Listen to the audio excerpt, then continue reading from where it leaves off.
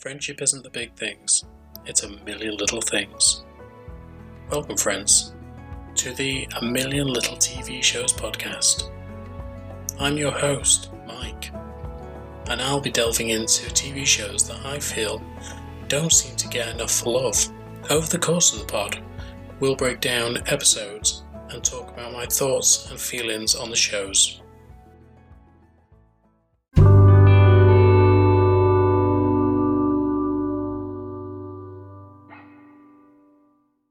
Well, hello there. Hope you're all doing well. Welcome to this, the 10th episode of Season 2, which makes it the 23rd episode overall. So nearly a quarter of a way to 100. Genuinely stoked about that. Hope you're all well. In fact, how are you? I'm going to wait for an answer, so give it a couple of seconds.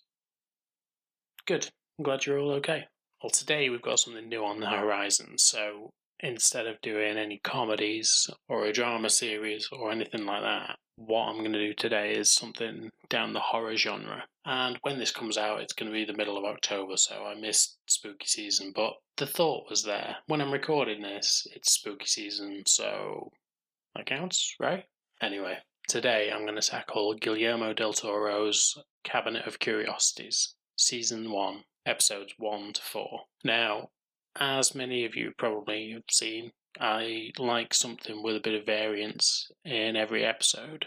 I do like a good long series, but there's times when I just like to watch something that's sort of one hit, that you just get to watch the episode, take everything in, and enjoy it for what it is, and know that next week you can come back to it the next week and not really have any interest in what happened the previous week.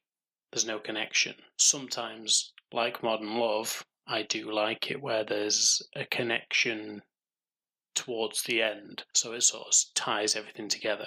But I also like something like this where it is a one and done. So it's a good anthology series. It's very much down the road of sort of a Twilight Zone, but of course Del Toro is one of the biggest horror directors of all times. So putting his name to this was pretty big, and he's also got a lot of other directors in to do the actual episodes. So each episode is done by a different director and obviously a different cast and things like that. So it's clever. Hopefully you enjoy it. Hopefully you already watched it and you can come along with the story with me. And if you haven't, go check it out. It's really, really good. But let's get into it. Episode 1. Lot 36. In this episode, we have Tim Blake Nelson playing Nick, Sebastian Rush as Roland, Demetrius Gross as Eddie, and Elpidia Carrillo as Amelia. And the director for this is Guillermo Navarro. Now, looking at this guy's background, he's got quite a good background in horror. So he's directed some episodes of Hannibal, Sleepy Hollow, Damien, Preacher, so he's got quite a good pedigree. Hannibal, by the way, which we'll be covering next season, so we'll get more from Guillermo at that point. But let's start with the episode. So we start in the house of an old man. He's just watching TV, seems to be settled in for the night, but doesn't seem in the best health. He finishes his dinner, gets up and walks to the kitchen. As he does, he places his container in the bin, which is filled to the brim with a similar container, and puts on an apron. On his counter is some sort of dead animal, some sort of rodent by the looks of it, and he begins dissecting it. But as he does, the head falls to the floor. He bends over to pick it up, and his body gives out. He has a heart attack there and then, and since he is a lonely man, ends up dying alone. Then we see a bunch of people arrive at a storage bin. It seems to be like an episode of Storage Wars. I didn't know this actually happened, but they're bidding on what's in the store. They all get a quick glance at what's going on in the store and then get to bid on it. But Nick seems to be the one that's most determined to get this store. And of course, this is Lot 36. Nick ends up winning the bid, and he finds out that it was the old man's. It seems that Nick has some sort of business relationship with the storage manager, Eddie. So when he's won on the bid, Eddie shows him what the old man has been up to every time he comes into the building. The man shows up on security camera every day and has a bag full of something. He walks into his lot closes the door, stays there for an hour, and doesn't come out. Before he enters, he does what seems to be a little ritual dance, and after he leaves, he does the same dance. Nick, we learn, has several of these storage bins, and seems to be in debt along the way. While Eddie's in his office, an old woman, Amelia, turns up, and it seems that she's there to pay her bill that she hasn't paid for 2 months. But Eddie, the manager, has already sold this bin to Nick, and Amelia asks what about the stuff that was inside, and Eddie tells her that she'll have to speak to Nick about it. So as she does, he tells her that he sold most of the stuff, and the stuff that he couldn't sell he threw out. There might be some bits that are left in there that she can go and get, but there isn't a lot left. And Amelia is obviously distraught by this because it's old family pictures and things like that, memorabilia that she wanted to keep. But Nick just doesn't care. He's got a real bad attitude when it comes to this woman, and he seems very xenophobic. We also find out that he's a veteran, so when he's accused of being racist, he says he doesn't see colour. He says he only ever sees green, meaning the uniforms of his compatriots. So Nick starts looking into Lot 36, at what he's purchased, and he starts cleaning it out.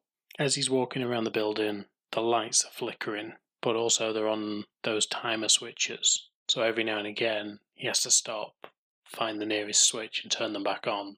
While he's going through it, looking for things to sell, he finds a candlestick and a table with a 5-pointed star on the centre, done in what seems to be some sort of red wood or dyed red wood. And the table also has some chairs with it. As Nick packs this stuff into his truck and goes out to get it appraised, he gets approached in the car park by a man he owes money to. Nick gets beaten up and the car windshield smashed. It turns out that Nick owes around 12k and is now just buying these storage bins to try and make a profit, to try and pay these people back. When Nick gets beat up, Amelia is watching from the shadows, but in no way tries to help Nick at all. When Nick goes to get the table appraised, he finds out it's a seance table. And when the appraiser starts looking around it, she finds secret compartments which hold 3 books. She tells Nick that she has no idea what these books are, but knows a man who does. When the collector arrives and asks about the books, Nick tells him that there was only 3, to which the collector asks, if we can find the 4th, it'll be a lot more, because that's the pivotal book. At the minute, he tells Nick that it will only be $10,000 that he can give him for the 3 books. But if they find the 4th, it'll be $300,000. And Nick, being quite a greedy little man, sees just dollar signs, as probably most would. But the collector tells Nick that the 4th book will combust when the quote-unquote transaction is done. So he's worried that this transaction, whatever it was, has already been done and the book no longer exists. The collector tells him that he knows about Lot 37, and he also knows about the man who used to be there. While on the way back to the storage bins, the collector tells Nick all about this man who used to own the books, and who owned the storage bin originally, and how his family was into the occult, and he was a descendant of Nazis, but also that he had a sister who years earlier went missing with no trace. So once back at the storage lot, Nick and the collector begin going through the bin until they get to the back and realise that there is, yet again, another secret compartment. Nick opens it up and he and the collector head inside. As they do, the collector warns Nick that he has a feeling that they may meet something otherworldly in this new chamber. But Nick doesn't care. All he cares about is the money. Once they get to the end of this chamber, they find the old man's sister, or at least the corpse of the old man's sister, laid in a pentagram with what looks like red salt around her, but where her face used to be is a tentacled creature. The collector warns Nick not to cross the room as Nick spies the book, but it's too late. Nick has just seen dollar signs, and he rushes for it, disturbing the sand or the salt or whatever it is, and awakening the beast. The collector is killed instantly by the demon, and Nick escapes, but as he runs through the maze-like building, trying to find his way out, he's pursued. Eventually Nick finds the door, and as he does, he can't exit. Just then a face appears at the window, and he begs it for help, as you see Amelia look back in, turn her back on him, and walk away, leaving Nick to be taken by the demon. Now, what I love about this story is, firstly, the cast is done really well. I think Tim Blake Nelson gets cast in these roles quite a lot, where he's sort of the seedy, weird guy. I know he played Samuel Stearns in The Hulk, and he was going to be the leader, I believe, in the MCU at one point. I'm not sure if he's going to come back now that, obviously, the world is expanding, but he may do. But even that role, he was a little bit weird, a little bit creepy in it, and he gets cast in these kind of roles, but he plays them really well. And this, he just played it to perfection. And the fact that he got his comeuppance, not at the hands of Amelia, but essentially at the hands of Amelia, is a nice twist. You know, if he'd have just been courteous towards her and maybe helped her out, she may have got him out of there, but he wasn't. He was just a nasty piece of work. But after watching episode upon episode of Supernatural or anything sort of spooky like Sleepy Hollow or anything along those lines, you kind of know not to mess with a pentagram, because as soon as you disturb that, you're fucked. That's it, you're done. Like, there's something that's trapped in there, don't fuck around with it, because it's going to get out, it's going to get you. So, as soon as you saw the pentagram, you knew exactly what was going to happen. But it was good. It was a nice little start to this series. And like I say, you don't have to think about him anymore. That's this done. And you can just move on to the next one, which is a pretty cool story as well. So, anyway. Episode 2, Graveyard Rats. And this episode stars David Hewlett as Mason and Julian Richins as the Mortician. And this story is directed by Vincenzo Natali, who's also done things like Hannibal, Hemlock Grove, Westworld, American Gods, Lock and Key, The Stand. So again, another horror background. We start with two grave robbers who are caught in the act while in a grave. The man who catches them, Mason, tells them that he is the watcher of the graveyard, and he scares them off, but not before he gets them to hand over what they've stolen already. He then proceeds to jump in the grave himself and begins scavenging around. As he does, he's bitten by a rat, and then the body disappears down a tunnel. Mason is in debt, and he tells the man that he owes the money to that the rats of Salem are stealing the bodies of the dead before he can even get his hands on any of the apparel that may adorn these poor bodies. He also tells him that the rich aren't dying, and it's only the poor that are. So grave robbing's becoming harder and harder. But also, he seems to suffer from some sort of claustrophobia, because he doesn't want to make it into the tunnels to try and get to where the rats are taking these bodies. But desperate times may call for desperate measures. When the man lets him off for another week, Mason goes to see the mortician to see if there's any new acquisitions that have come in with things like gold teeth or medals or anything like that. But the mortician tells him no. He allows him to examine the bodies, but there's very slim pickings, and most of the bodies are of no value to him. Mason, however, spies something behind a curtain, and when he goes behind there, the mortician tells him you can't look at that one yet. The chief examiner hasn't had a look at him yet, so you can't do anything to him. But as Mason opens the man's mouth, he spies several gold teeth and knows that this is the haul that he came for, and the mortician has to fight him back.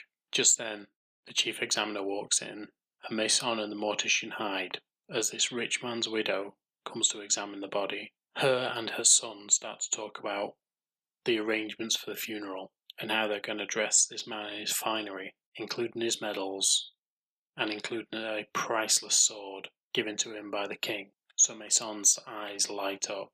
He knows he has to wait for this body to go in the ground before he can do anything, but knows that once it does, he'll make good money out of this. Only hours after the funeral, Mason digs up the body, but is just too late and finds that the body has already been taken by the rats. He knows this is the only way he's going to get out of his debt, and therefore he dives into the grave and goes through the tunnels As he scrambles through, some of the tunnels start to collapse on him, and he ends up being swarmed by rats. To scare them off, he takes out his pistol and shoots it, but unfortunately, while aiming at a rat, which is literally on his toe, he blasts straight through his foot, causing him agony. And it's here that he sees the giant rat that seems blind and chases him through the tunnels by sound. Right up until Mason falls into the main chamber. It's here that he forgets where he is and looks at all the treasure that's around him, surrounded by bones, but also jewels, medals, necklaces, and one particular necklace which is hanging on what seems to be a body of some sort, not picked apart like the skeletons that are down there, but still rotting. Mason goes over, he takes the necklace, and as he does, the body comes to life and begins to chase Mason. Mason heads through the tunnels again and comes to a point where he thinks he can get out, but as he tries, he realises that he's cornered. On one side is the giant rat, and on the other is this zombie-like creature coming after him. But as the rat comes towards him, manages to pull out a boulder from above, which falls directly on the rat, and Mason scrambles out. He sees light ahead of him and scrambles towards the light, but when he gets there, he realises that it's not light at all. It was a reflection of the lamp he was holding on a silver plate inside a casket. As Mason lays there and screams and scratches at the inside of this casket, the rats follow him. The next time we see Mason, he is being dug up by the men he scared off initially. Now again, this episode was really fun. As soon as you see that it's based in Salem, Massachusetts, in whatever era it is, you instantly think this is going to be witches, because that's Salem. But when it actually turns out not to be that at all, and it's about a grave robber that needs to pay off his debt, it's quite a fun episode. And it's got the regular horror tropes of being, set underground and sort of in a cramped space, hiding from something or running from something when you're in that tight environment. It's quite constricting. It is quite a constricting episode, but it was fun. I thought Mason was played well. I felt like he was a bit of a greedy arsehole, but got his comeuppance in the end. And I like the fact that he starts off scaring the two guys off and turning out to be a grave robber, but then at the end ends up scaring them off again when they come to rob his own grave. It's quite a nice little twist. Episode 3, The Autopsy, featuring F. Murray Abraham as Carl, Glyn Turman as Nate, and Luke Roberts as Joe. The director for this episode was David Pryor, who doesn't seem to have a massive bio, but has worked on a few projects.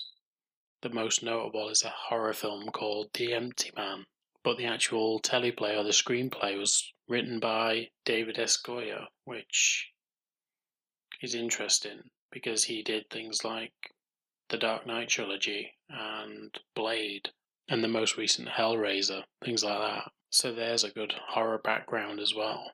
So the episode starts at a coal mine. A man heads inside and jumps on top of the lift, causing all manner of chaos.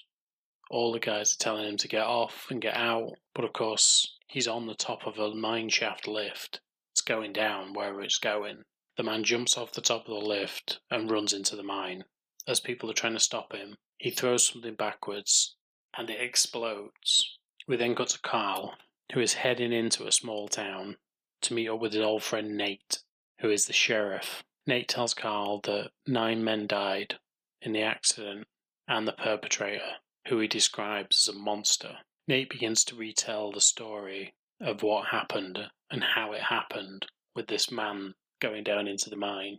It starts with Nate telling Carl about the story of the disappearance of a man in the town and how during the search they found a body in a tree. It was wrapped up, but when they took it down, the body was butchered and there was no blood inside.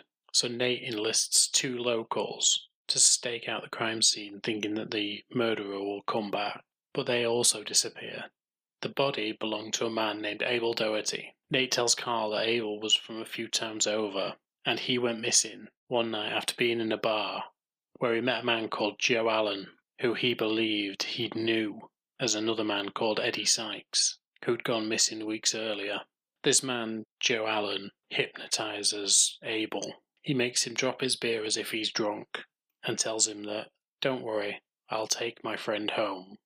But Abel is never seen again until he is found in the tree weeks later. The story of Eddie Sykes, however, is a different one. Eddie went hiking during a meteor shower, and it was then that he went missing. So when Joe Allen turned up in this small town, being suspected of being Eddie Sykes, and the body of a man, Abel Doherty, has turned up in their town as well, they suspect Joe Allen isn't all that he seems. When they go to where Joe lives, his landlady tells them that they can come in, but when they see Joe Allen, they need to tell him to get this thing out of his apartment. They head inside and find what looks to be an egg throbbing in the corner, and they don't know what to make of it. So they take the egg, they put it in their car, and they go to where Joe Allen works. Once they get there to speak to the foreman, Joe spies what's in the car, goes over, smashes the window, and takes the egg. It's here where the first scene plays out, and it was Joe Allen who jumps into the mine and causes the explosion. So due to the town's lack of resources, the bodies are being held in a refrigeration factory in town. Nate takes Carl to the factory, and while on the way, Carl admits that he has stomach cancer and has about 6 months to live. It's at this point we realise that Carl is a medical examiner. Carl starts processing the victims and Joe Allen. He starts with the man closest to the blast, looking for any sort of bomb fragments or anything that will give him an indication of what was used in the blast. He finds signs of trauma, but nothing bomb-related, and it's then that Carl hears a voice telling him to run. While on the second victim, Carl wonders why Joe did what he did, and he thinks that maybe whatever that egg was, maybe that's what he was doing. Maybe that was what he was trying to protect. He wasn't trying to cause destruction. He was just trying to get rid of the egg. But he finds something very weird in the second man, as his lungs were drained of blood, and there seems to be a puncture wound on the body. On the third victim, he finds the same thing, puncture marks and no blood, and then the lights go out. And once they come back on, Carl starts to think that maybe the blood is in Joe Allen. Carl heads in to go and get Joe, but as he does, he sees that Joe is actually up and around. It turns out that there is something inside Joe Allen, which is actually alien in origin, and it asks for Carl's help, because the body it's in is no good anymore, and it needs a new host. The alien also tells Carl that the egg was actually its spacecraft, and it knew that it had to get rid of it once it had been discovered, because if it didn't, it could expose their race. The alien tells Carl that it wants to take over him, even though it can smell his cancer, but it says that it will be delicious. The alien manages to overpower Carl and ties him up, leaving one hand free to do an operation on himself, which the alien will make him do via telekinesis. The alien releases itself from Joe Allen's body and crawls on top of Carl. Carl opens a slit on his side with a scalpel, and the alien begins to integrate with its new host. But as it does, Carl realises that this is his opportunity. It knows the alien is blind and would only be able to see through Carl's eyes, and it would only be able to breathe the atmosphere through Carl's lungs, so decides to cut his own throat and gouge out his eyes so that the alien can't take over the body.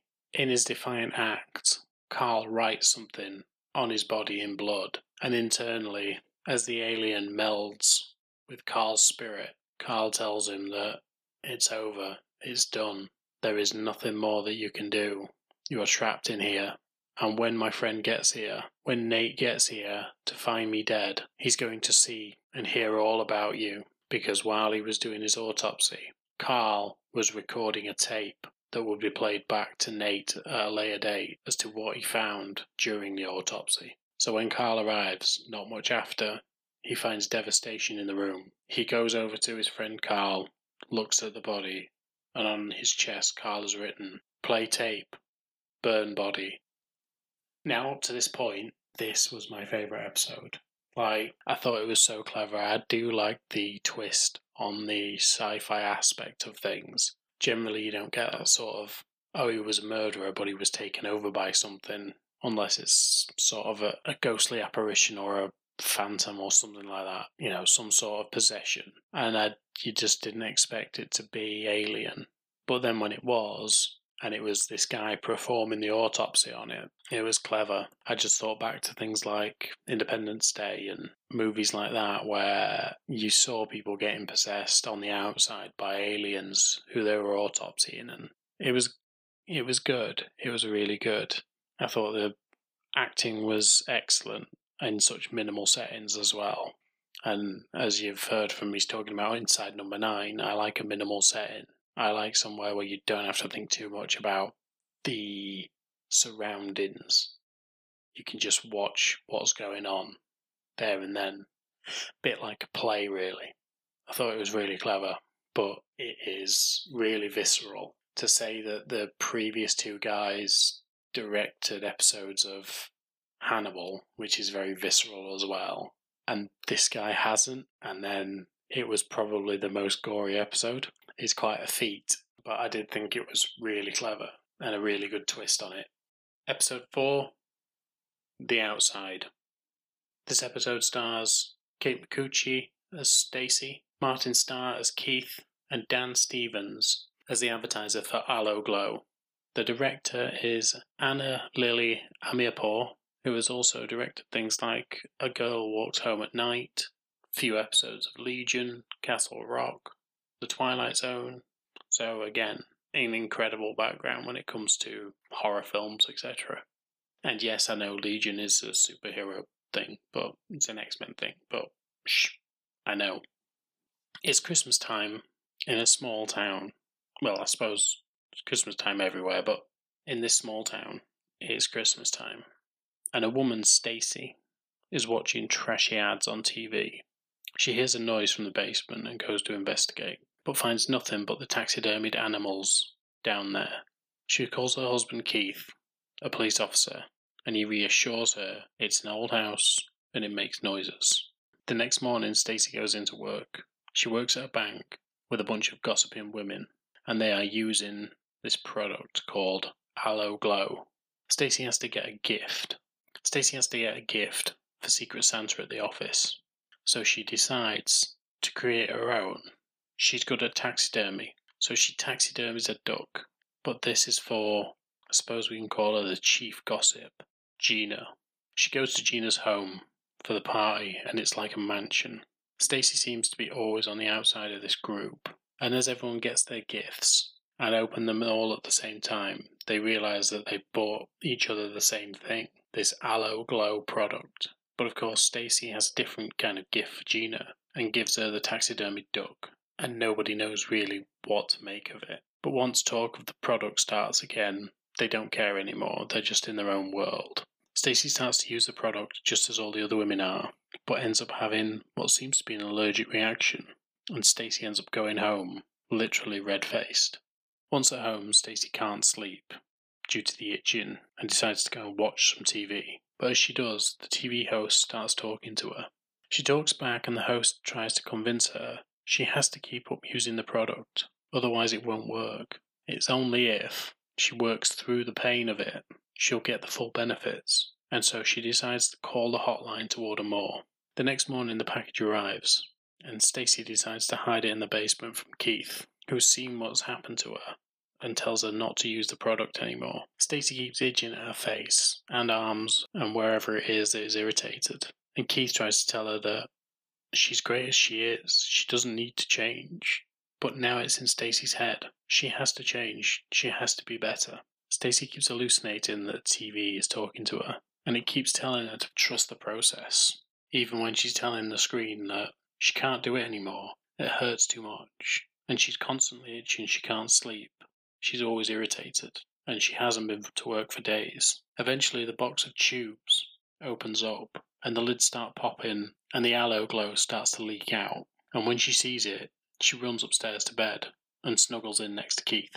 Stacy is in a real mess. and she keeps saying it's going to get better, but Keith keeps thinking it's not. He wants her to stop using the product and go and see a doctor. But when Stacey heads down to the basement, she finds that the All Glow has all leaked out and is now formed into a human shape, which Stacey goes over and embraces. Keith is so worried about Stacey, and he tries to get through to her, but she just won't listen. He tells her he's had enough, and she stabs him in the forehead with the scalpel she uses for taxidermy, and he starts bleeding out. As he tries to contact the station with his radio, Stacey comes up behind him with an axe and finishes him off. Stacey heads upstairs to the bathroom, following the Aloe Glow figure, and when the figure melts down into the bath, she gets in and bathes in it, and when she gets out, she's in a much better state. She heads downstairs, and she sees what she's done to her husband, and ends up taxidermying Keith. Stacey gets dressed and goes into the bank. When she gets there, she looks like just another one of the gossips, and the women can't help but embrace her with her new shallow social status. Now, this episode, it just reminded me so much of things like Goosebumps from when I was a kid.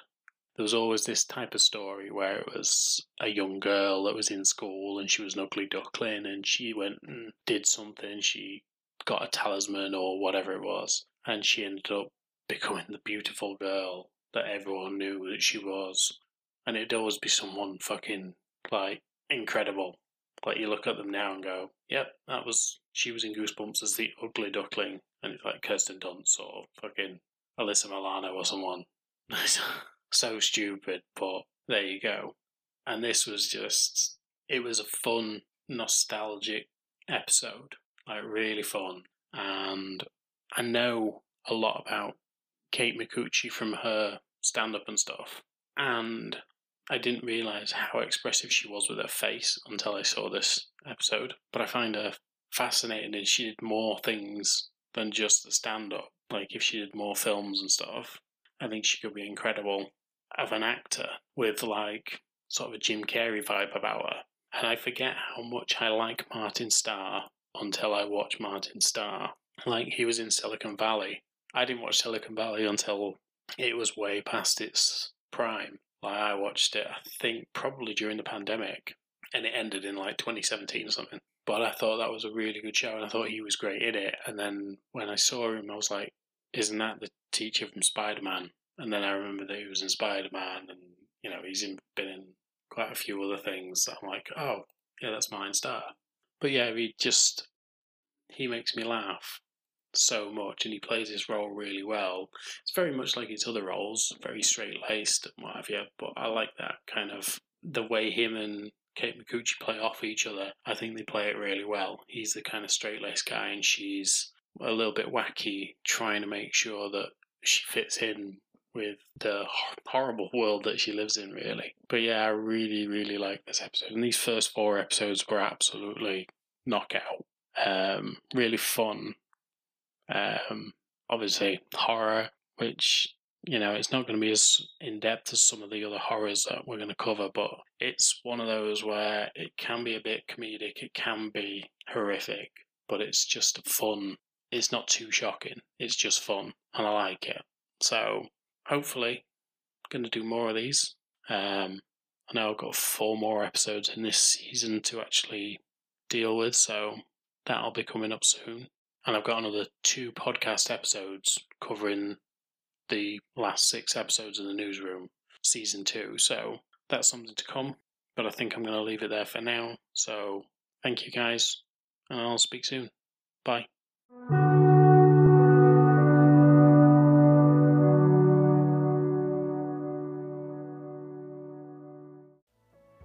Well, that's all for now, amigos.